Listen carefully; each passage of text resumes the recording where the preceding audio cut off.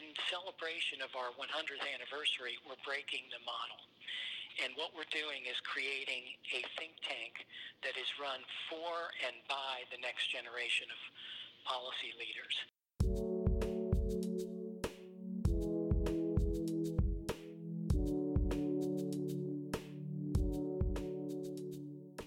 Hi, my name is Eric Denk.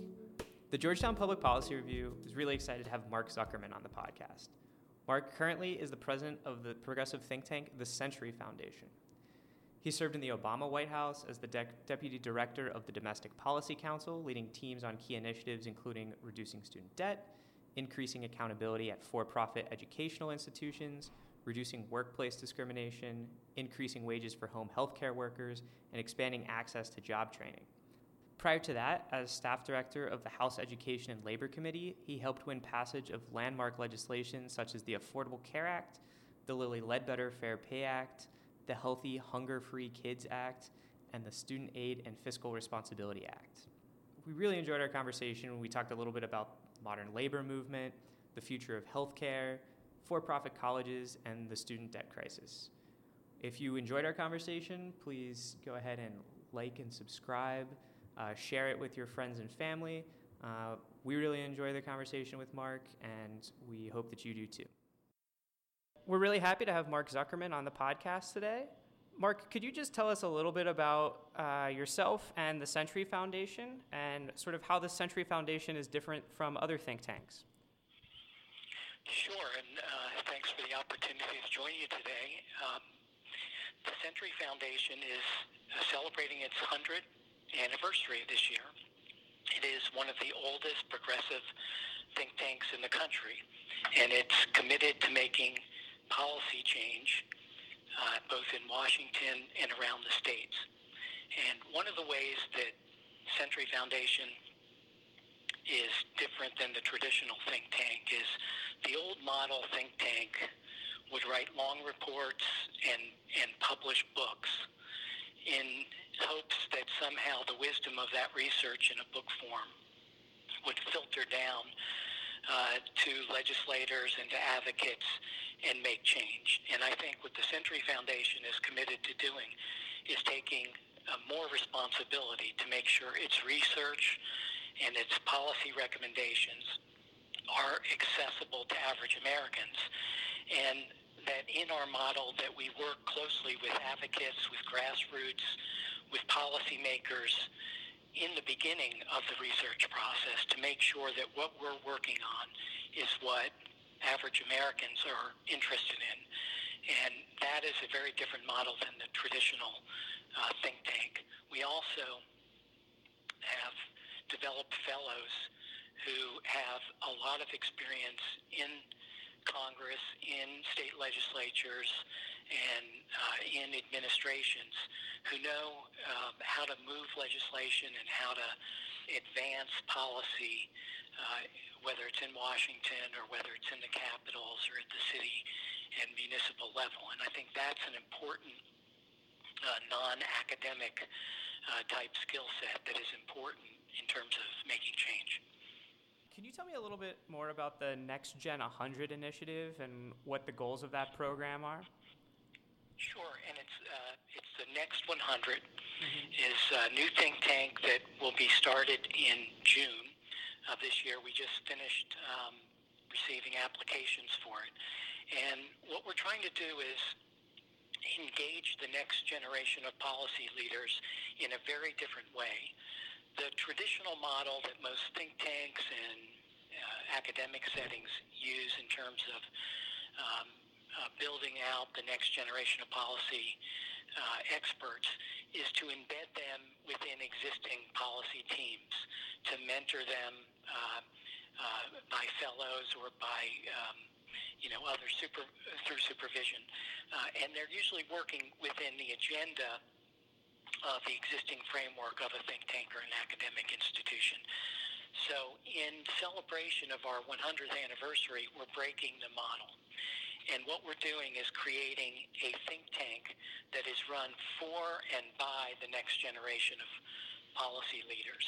And we're letting this next generation decide their own priorities. We're giving them resources, in this case for 2 years, full-time with benefits, to run a think tank on their terms, whether it's social justice or intergenerational fairness, immigration, gun reform, college affordability. We're letting them design and implement their own research and policy initiatives. And that is a whole new model of doing it. And we're doing it for a couple reasons. One, we think this new generation is up to it. When President Obama gave his farewell address, he said something that I remember very clearly. He said, this generation that's coming up is unselfish, altruistic, creative, and patriotic. And we believe at Century the same thing. And, because of our respect for this generation, we wanted to do more than just give them mentoring and make them a part of our institution. We wanted to have them have the opportunity to have their own institution with their own priorities and make policy in their way with all the support that they need or want from the Century Foundation. But they will have the independence to pursue a policy agenda on their terms. That's really, really exciting stuff. Wanted to sort of switch gears away from sort of the way that the Century Foundation is doing this work and to the topics that you all have been tackling recently. Particularly, I'm interested in your own report on sort of rebuilding the labor movement for the modern day. So, the modern economy has changed quite a bit, and labor union participation has gone way, way down, particularly in the private sector from its peak way long ago. What sort of ways does the labor movement need to adapt to be sort of a viable movement in the 20th century? Or 21st century? You're exactly right that private sector unionization is down to 6% of the workforce, and it was over 30% back in the 70s. And the bottom line is that workers have lost clout in the workforce to advocate for better wages, better benefits, better schedules, leave time, health and safety protections, and there's definitely a strong relationship between the decline in unions and the decline in wages and bargaining power. Now, generally, what in a normal political situation, Congress would have taken steps to modernize the National Labor Relations Act, which is the law that governs the relationship between employers and employees, employers and unions. But for many years, even though significant legislation has been introduced, there's no legislation that has been able to make it all the way through to Congress. And so why it's important that advocates for workers continue to press Congress for reforms. That may be some ways off. We don't know. But in my report, Finding Workers Where They Are at tcf.org, I say there should be a new business model to rebuild the labor movement, and that can be done without changing federal law. And what I observed is that in the private sector and in the political sphere, in particular political campaigns, these organizations have made use of digital tools, digital marketing to reach, in the case of campaigns, millions and millions, tens of millions of voters. In the cases of private sector business, tens or if not hundreds of millions of consumers. These modern techniques of identifying and targeting potential customers or voters have become very sophisticated and successful. And yet, the most successful organization, social movement in the country, the labor movement, has never taken advantage of these digital marketing tools or digital platforms to win new members. And yet they have a great product. The average union member makes $400 a month more than a non-union member. And so what I call for is for labor to change the business model, and instead of the traditional model where they'll send a few organizers physically to an employer to try to organize the employees. What I'm suggesting is that they use algorithms and direct marketing campaigns to let workers all over the country, especially low and medium wage workers, that if they're sick of low wages, if they're sick of poor scheduling, if they're sick of having no sick leave or benefits, that here is a place, here is a platform, and here's contact information where you can start your own membership drive, to organize your own workplace, to start a union and participate in union activities. And it has to have all the support that you can give them. So if the employer starts retaliating or violating the law, that there's help on the way. And, the shame of it is there's this kind of help for all kinds of things that consumers use now. If you do your taxes, you can click a button and get an accountant on the phone in 30 seconds to help you with your taxes. Well, it should be the same for workers, that they should be able to get help in answering the 15 questions to file a petition to get an election, and they should be able to find a union very quickly and get help in terms of organizing through digital tools. But first, you have to let the customers, in this case workers who have low wages and who want more clout in the workplace, you have to reach out to them and let them know. And the only way you can do this in an economically viable way is to use these modern techniques that political campaigns and private businesses use now. Yeah, it's really interesting. I mean, anecdotally, the graduate student workers, TAs, research assistants, graduate assistants at Georgetown just won a union election and are in the process of bargaining right now. And their process as far as advertising was very, very heavily driven via social media because they were organizing across programs, across degrees, whether it's a master's student versus a PhD student, and they spent a lot of their time and a lot of their volunteer hours on social media posts, sharing things on Facebook, Twitter. So I think that's kind of an interesting sort of anecdotal evidence that this is the way that unions have to organize now. That's right, and young people are obviously have grown up using digital media and social tools, and are familiar and comfortable with it, and will transact business that way. While some older workers have taken it up, it's not always the case. So I think this is could be particularly effective with the new generation of workers that are willing to use social media and digital platforms to organize, to communicate with other workers, and then ultimately do the thing that is most important, is take the step to file a petition with the National Labor Relations Act and form a union and have that clout in the workplace that workers don't have now. And I salute the graduate students who all over the country are doing that. At the Century Foundation, we have a union. Here, our associates are organized by the communication workers, and we're proud to have a union.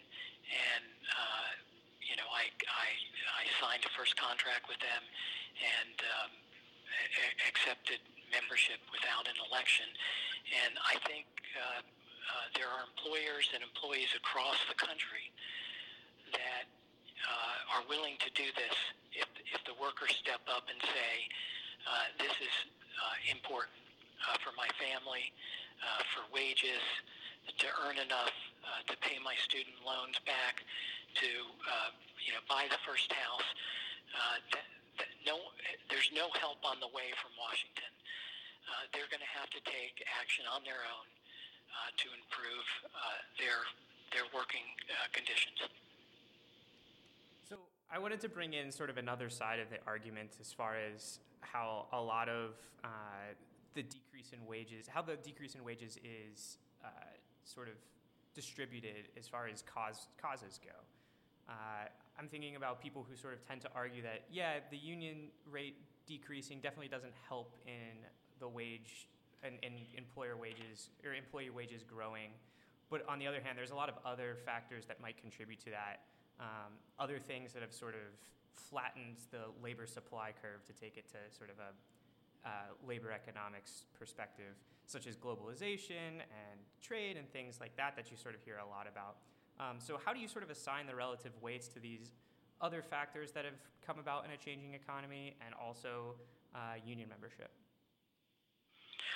Well, look, there's no doubt that globalization and more intense competition, can have the effect of suppressing wages. If you can outsource to a workforce for a lot cheaper, and we see American companies did that and continue to do that in a big way, it makes it makes the job a lot harder at home when you're trying to negotiate for wages.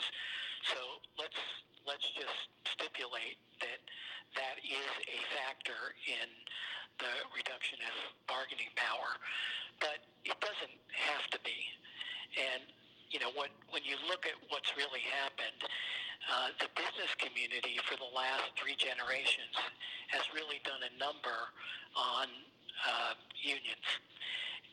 What they've done is systematically undermined the ability to organize by engaging in union busting, in threatening employees who say they want to organize, by retaliating against them, by firing, by using the procedures of the National Labor Relations Act to delay actions, to delay the elections.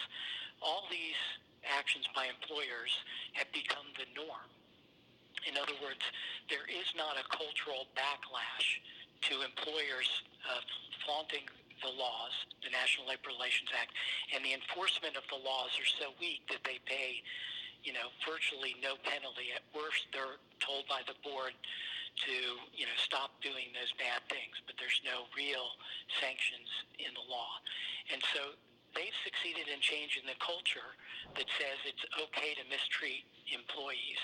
And what I'm suggesting in this paper, Finding Workers Where They Are, is that you can't change the culture that exists now unless you have a massive movement of employees who say, I do want to organize, I am going to organize, and it's not okay to flaunt the law and to violate the National Labor Relations Act.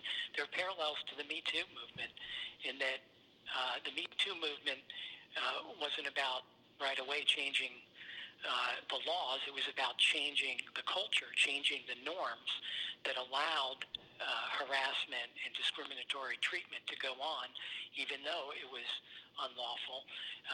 But to use, the culture to change what's acceptable in the way that men treat women in the workplace or otherwise. This is the same thing with the abusive workers who are interested in a union, that enough of them stand up and say, we're going to file for an election. We want a union here. You can change it. So employers who start violating and retaliating will see backlash in their communities and even among their peers. We've talked a lot about sort of traditional unions and traditional workers that sort of have fellow employees that they can organize with. Another development in the modern economy has been gig workers and gig economy workers. I was curious as to how they might be able to protect themselves when union membership might not be available to them, or what sort of legislation, maybe expansion of the unemployment insurance eligibility, for example, might be a worthwhile route. So for those that aren't able to organize and who aren't able to have an election for a union, what sort of protections they might be able to come up with? Well, I think you're raising a really important topic, and it's about the fissured workplace that, traditionally most workers worked in an employer-employee relationship. And the way the laws developed is all the protections that were developed, like unemployment insurance, like workers' comp, like pension benefits, retaliatory actions and discrimination against employees. All of those protections and safeguards were built up within this traditional relationship. And what we've seen, over the last couple decades is that employers have decided intentionally that to evade their responsibilities as an employer, that they were going to be creative about creating different relationships with the people who do work for them. And, we see this in, buildings that subcontract the janitorial services to a low-wage employer and try to evade responsibility that way by contracting out. So there's not an employee-employer relationship. Uber is the classic example, but there are many, many other examples of that. So they don't have to pay all the benefits and protections that are generally due. So this is an example where the law has not caught up to the reality in the workplace, is that there are all these new relationships, and it's commonly referred to as the gig economy. And I think states and some municipalities, and there's discussion at the federal level of trying to, redefine who gets these kind of benefits, or think of parallel structures.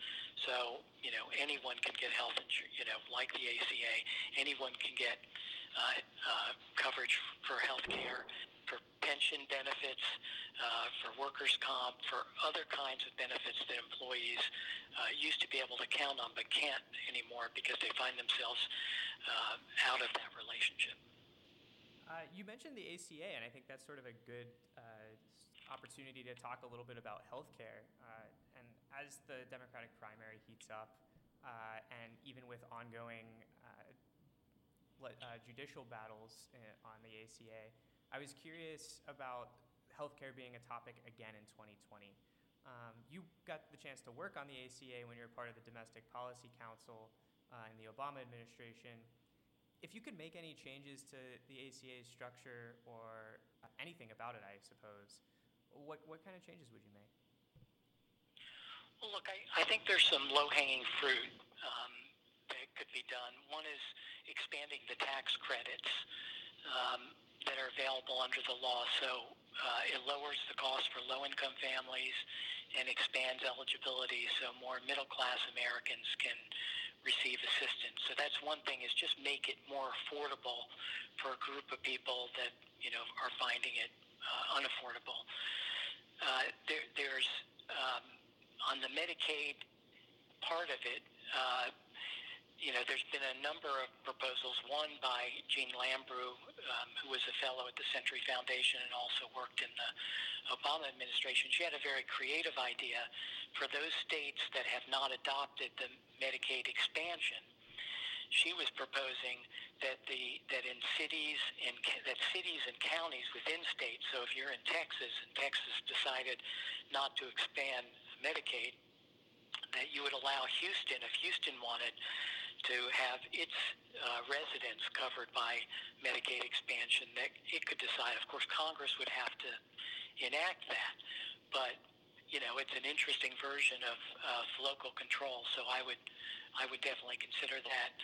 Some people have talked about 100% federal reimbursement rather than 90% to the states, to induce more states to take it up. Remember, as the law was originally designed, all the states that participate in the Medicaid program were required to do the expansion. And of course, the Supreme Court stepped in and said it was voluntary on the parts of the states. I think some people, would consider a public option because in some markets, a public option, whether it's a Medicaid public option or a traditional public option, would provide more competition, and states could subsidize that public option to make sure that there was a low-cost availability of health care, especially in a weak market. So more of a public option type proposal might be a more reasonable next step as opposed to the Medicare for All system that's being proposed? Or I guess to put a finer point on it, is Medicare for All a worthwhile immediate next step, or would a public option be something that is a more reasonable intermediary step? You know what the great thing about the campaign that's coming up is that very question is going to be litigated and should be litigated. And it's a credit to, I think, the progressive movement that is the focal point of the discussion. It isn't anymore whether we should make incremental changes to the healthcare law. It's how big should our changes be. And so in some ways, I think the progressives have succeeded in changing the terms of the debate in healthcare in a way that really hasn't happened for decades and decades. And everything is on the table in terms of, improving the Affordable Care Act so it can be really universal and more affordable, or do you go with something like Medicare for All that eliminates private insurance over some period of time and leaves you with a single payer plan? That should be litigated. And look, in the end, when you're working on legislation and you're in Congress, you're on those committees that want to do as much good as you can. You'll take whatever the traffic will bear, whatever you can get the votes for. And I think this election will be defining as to whether the country is ready to go to a Medicare for All, or whether most people will feel like we need a couple steps before we get to a totally public option type coverage. I think it's really fascinating that healthcare is still the sort of driving topic in a lot of policy discussions, and it has been for pushing a decade now. I just think that that's a fascinating development of politics, not something that I would have anticipated to continue to be such a hot topic for so long. As someone who was, on the Hill and worked on the Affordable Care Act, and to watch it be vilified, and to have,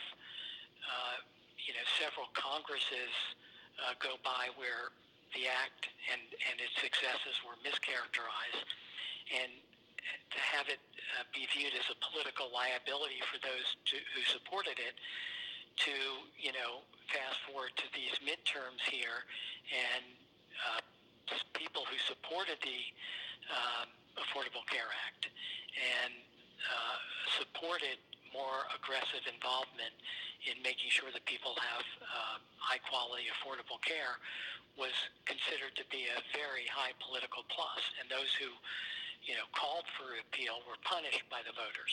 And so that is a big turnaround, and I think it's, it took a long time for people to understand the benefits of the Affordable Care Act and to get used to having the kind of coverage without regard to their pre-existing conditions, and to see, young people who are 26 and under to be able to get coverage, to see millions and millions of Americans who finally could count on some reliable coverage.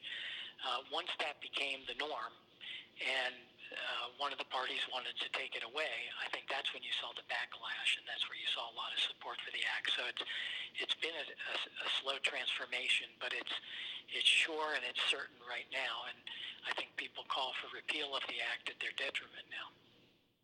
The political football has sort of been tossed around quite a bit on healthcare, and now it's, like you said, completely turned around. I'm interested a little bit more to sort of change broad topics, but still stay with the work that you did when you were part of the Domestic Policy Council. You worked a little bit on accountability for-profit higher education institutions, and that's changed quite a bit as far as the provisions that were part of the Obama administration regarding for-profit institutions, and that has been rolled back since the Trump administration has been in power. What are sort of the concerns at the basic level about for-profit higher education institutions, and what are some of the ways that those had been previously addressed and might not be as addressed as well now? So here's the thing with for-profit colleges. I'll share with you a couple statistics. The Century Foundation is working to support strong accountability provisions for-profit colleges, both at the national level and in several states that are looking at legislation in light of the Trump administration's pulling back on consumer protections for students. Here's a statistic that is very surprising. In New York, 72% of African Americans who attend for-profit colleges default within 12 years, while the default rate is only 25% for those who attend public and nonprofit colleges. So 72% default at for-profit colleges of African American students, while only 25% default who attend public and nonprofit colleges. These for-profit colleges are putting young people into debt. They're promising vocations that will allow students to pay back that debt, but they're failing to meet those promises. And the statistics are crystal clear that they're putting a new generation in debt. We found that 4 in 10 who went to a for-profit school ended up with earnings below those who only went and had a high school diploma. So in other words, going for these almost 40%, those who went to for-profit colleges, paid the tuition there, went through the program, ended up with earnings less than a high school diploma. They actually went backwards because those people who had high school diplomas got a couple more years work experience or were making more wages. So for many students, for-profit colleges has turned out to be a scam, a terrible investment. And that's not to say that there aren't some for-profit colleges that succeed. And the good news is, because of the work the Obama administration did, we have some good data on who's succeeding and who's not succeeding. And the Obama administration had sanctions for those schools that weren't succeeding in helping a student get enough income to repay their loans, and would close down a program if too many students weren't able to repay their loans because the program wasn't a good enough program to get people the wages necessary to pay those student loans. And so given that the Trump administration is trying to reverse those, we're working with states to try to fill in the gaps, states like New York and California, Maryland, and others who want to protect students where the Trump administration is rolling them back. You mentioned a couple times the student debt crisis and or just the increase in student debt generally. I think it's really interesting that what's often not realized in sort of the popular discourse about student loans is that a large percentage of the default rate is on not huge numbers or a huge amount of a loan. And you have medical students or law students taking out a big portion of what makes up total student loan debt, but they're not necessarily the ones who are defaulting. So I guess, is there anything else that might be misunderstood about the student loan crisis, or what sort of paths forward you see as far as addressing those issues? So I was on Capitol Hill working on these higher education issues for 20 years, and the strategy back then was to increase the Pell Grant as much as you could to make loans available at a lower interest rate for students. And the combination of those two things, if you kept up enough, you could make sure that students were able to, low-income students were able to get to college using a combination of Pell and maybe some loans. And for middle-class students, they would have low-interest loans that they would repay. The cost of college has continued to go up and up and up. And even at the state colleges, as states have reduced their commitment to, many states have reduced their commitment to higher education. To me, that strategy that was used on the Hill for 20 years to try to keep up is over. That the day where the federal government is just going to increase Pell and increase loan, the ability to borrow, without engaging the states, at least the state colleges, in a partnership that says we're willing to help students with college, but you have to be a partner in terms of, keeping up your investment and keeping up your part.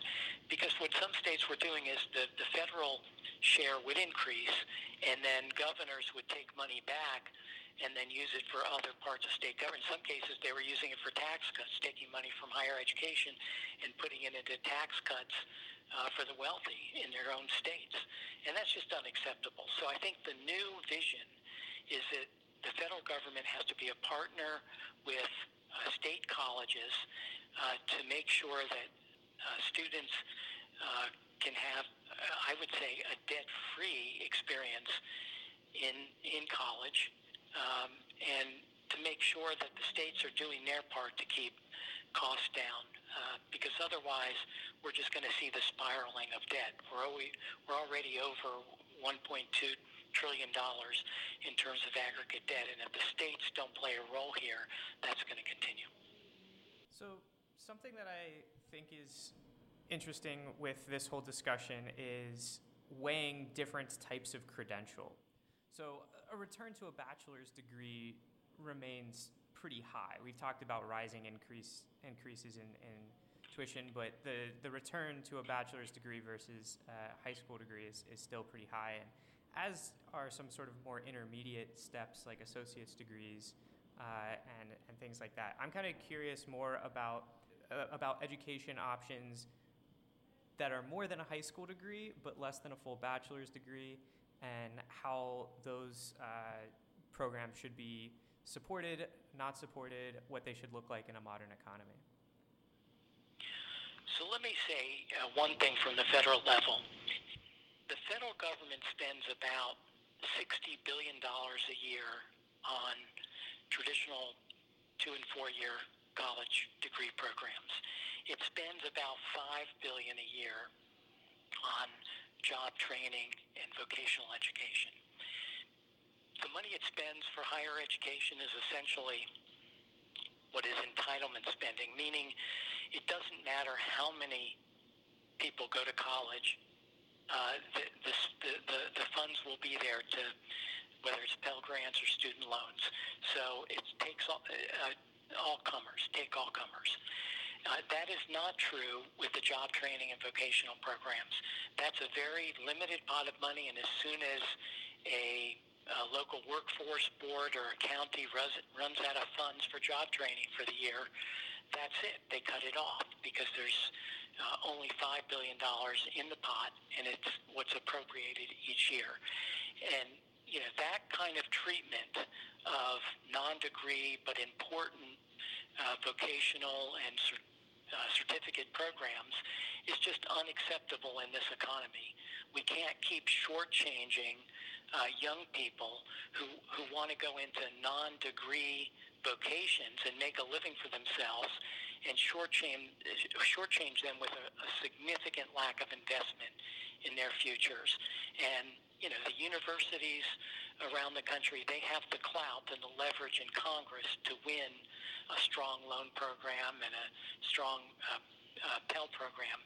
But young people who aren't on that track, who don't want to be on that track, they don't have an advocate like that to get the kind of resources that we're putting in the 2- and 4-year colleges. And I also say we're working on a very significant piece of research that will be out next month that demonstrates that community colleges, which are really a gateway for many people who aren't taking the traditional 4-year path, that communities are significantly underinvesting in community colleges, and that if you want to increase the pipeline to more career and vocational type programs, that you need to invest in more in the community college, one, to get more people in the door, but two, to keep more people. There's a huge dropout rate at community colleges that is happening because they're underinvested. There's not enough support for the students who are going to community colleges. So I would say those two things: more investment in community colleges, substantially more, to get people to get to community colleges and stay, and then start treating the path, the credential path, the non-degree path, with some parity to what we're putting in 2- and 4-year institutions. Yeah, so I think that the community college investment is a huge, huge point. I mean, also, as far as the investment goes, I'm under the impression that more support as far as career guidance goes, as far as learning what students' interests are, and making it so that particularly if a student's trying to then go on for a four-year degree or to transfer into a four-year degree, to get a credential that means something and has some value in the labor force, I think that's like a huge, huge benefit. Help me if you can. I think there's a program in one of the southern states, either Tennessee or Florida, that ensures that if you enter a community college, you're simultaneously earning credits for a degree program that has more labor market value than just a general associate's degree in liberal studies or something like that. Well, Tennessee has been a leader in trying to provide tuition-free community college, but one of the real challenges that students face is the financial aid system has set up to help with tuition and books and fees, and not much for actual living costs, especially if you have a family. It's not appropriately built into the cost of going to college. And what we found for many of these, especially young people, but it could be people returning to college, is trying to surmount, without parental support or other support, the other costs besides tuition, books, and so forth. Just transportation, child care, food, the real costs associated with not working and making a commitment to finishing a program. So the financial aid programs need to be redesigned to take that into account, and then I think we'll see some appreciable change in how many people will get through these programs. And once they complete their earning capacity, will go up significantly from a dropout. So one last sort of topic in this sort of subtopic in this discussion that I'm kind of interested in is the value of apprenticeship programs. They're much more popular in other states, or other countries rather, probably for cultural reasons if I had to guess. But could you talk a little bit about the value of apprenticeships? So, I think that people who are wanting to do more in job training have been talking about apprenticeships for many, many years, and there are some successful models here. But I agree that there's a cultural shift here as opposed to some other countries, is that employers have not generally embraced the apprenticeship model. And what I've observed is even well-intentioned Department of Labor at the state level and at the federal level to try to spark interest in the employer community to do more on apprenticeship has not been that successful. And I think before we, as we think about making significant new investments in apprenticeship, we have to think of a way to change the culture for businesses to think about, can that be a pathway in which employees come to the employer and get trained and open up new avenues. But frankly, businesses do report that they don't want to get tied up into a state or a federal bureaucracy in terms of apprenticeship. So how do we do that in a way that is encouraging to employers and opens up new opportunities for young people to learn a trade or a skill at that employer. I think that the culture point ties really nicely back to what we talked about at the beginning with unions. I think that the maybe an employer fear, besides being tied up into the bureaucracy, like you mentioned, is that there's probably a little bit of an association with apprenticeships with unions. And if that previous culture around unions were to change, perhaps the culture as far as apprenticeships would start to evolve a little bit as well.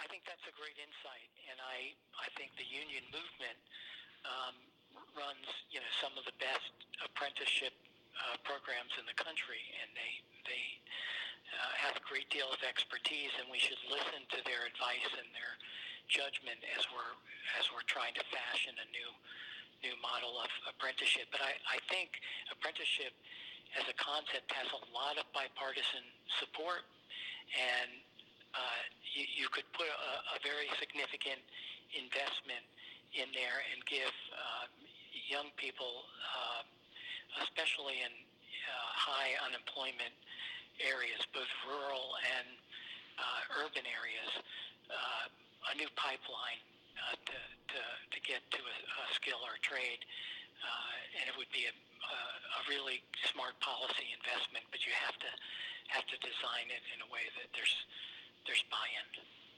Absolutely.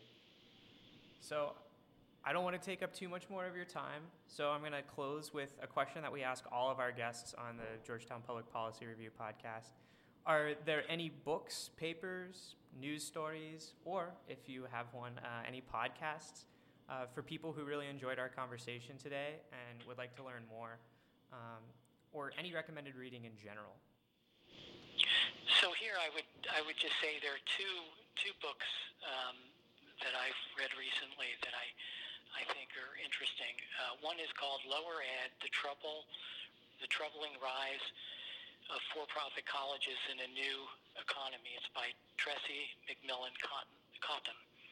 And American Amnesia: How the War on Government Led Us to Forget What Made America Prosper by Jacob Hacker and Paul Pearson. Those two books, one on why for-profit colleges need some regulation and why they have to be held accountable, written from an author who worked at a for-profit college and saw what they were doing from the inside.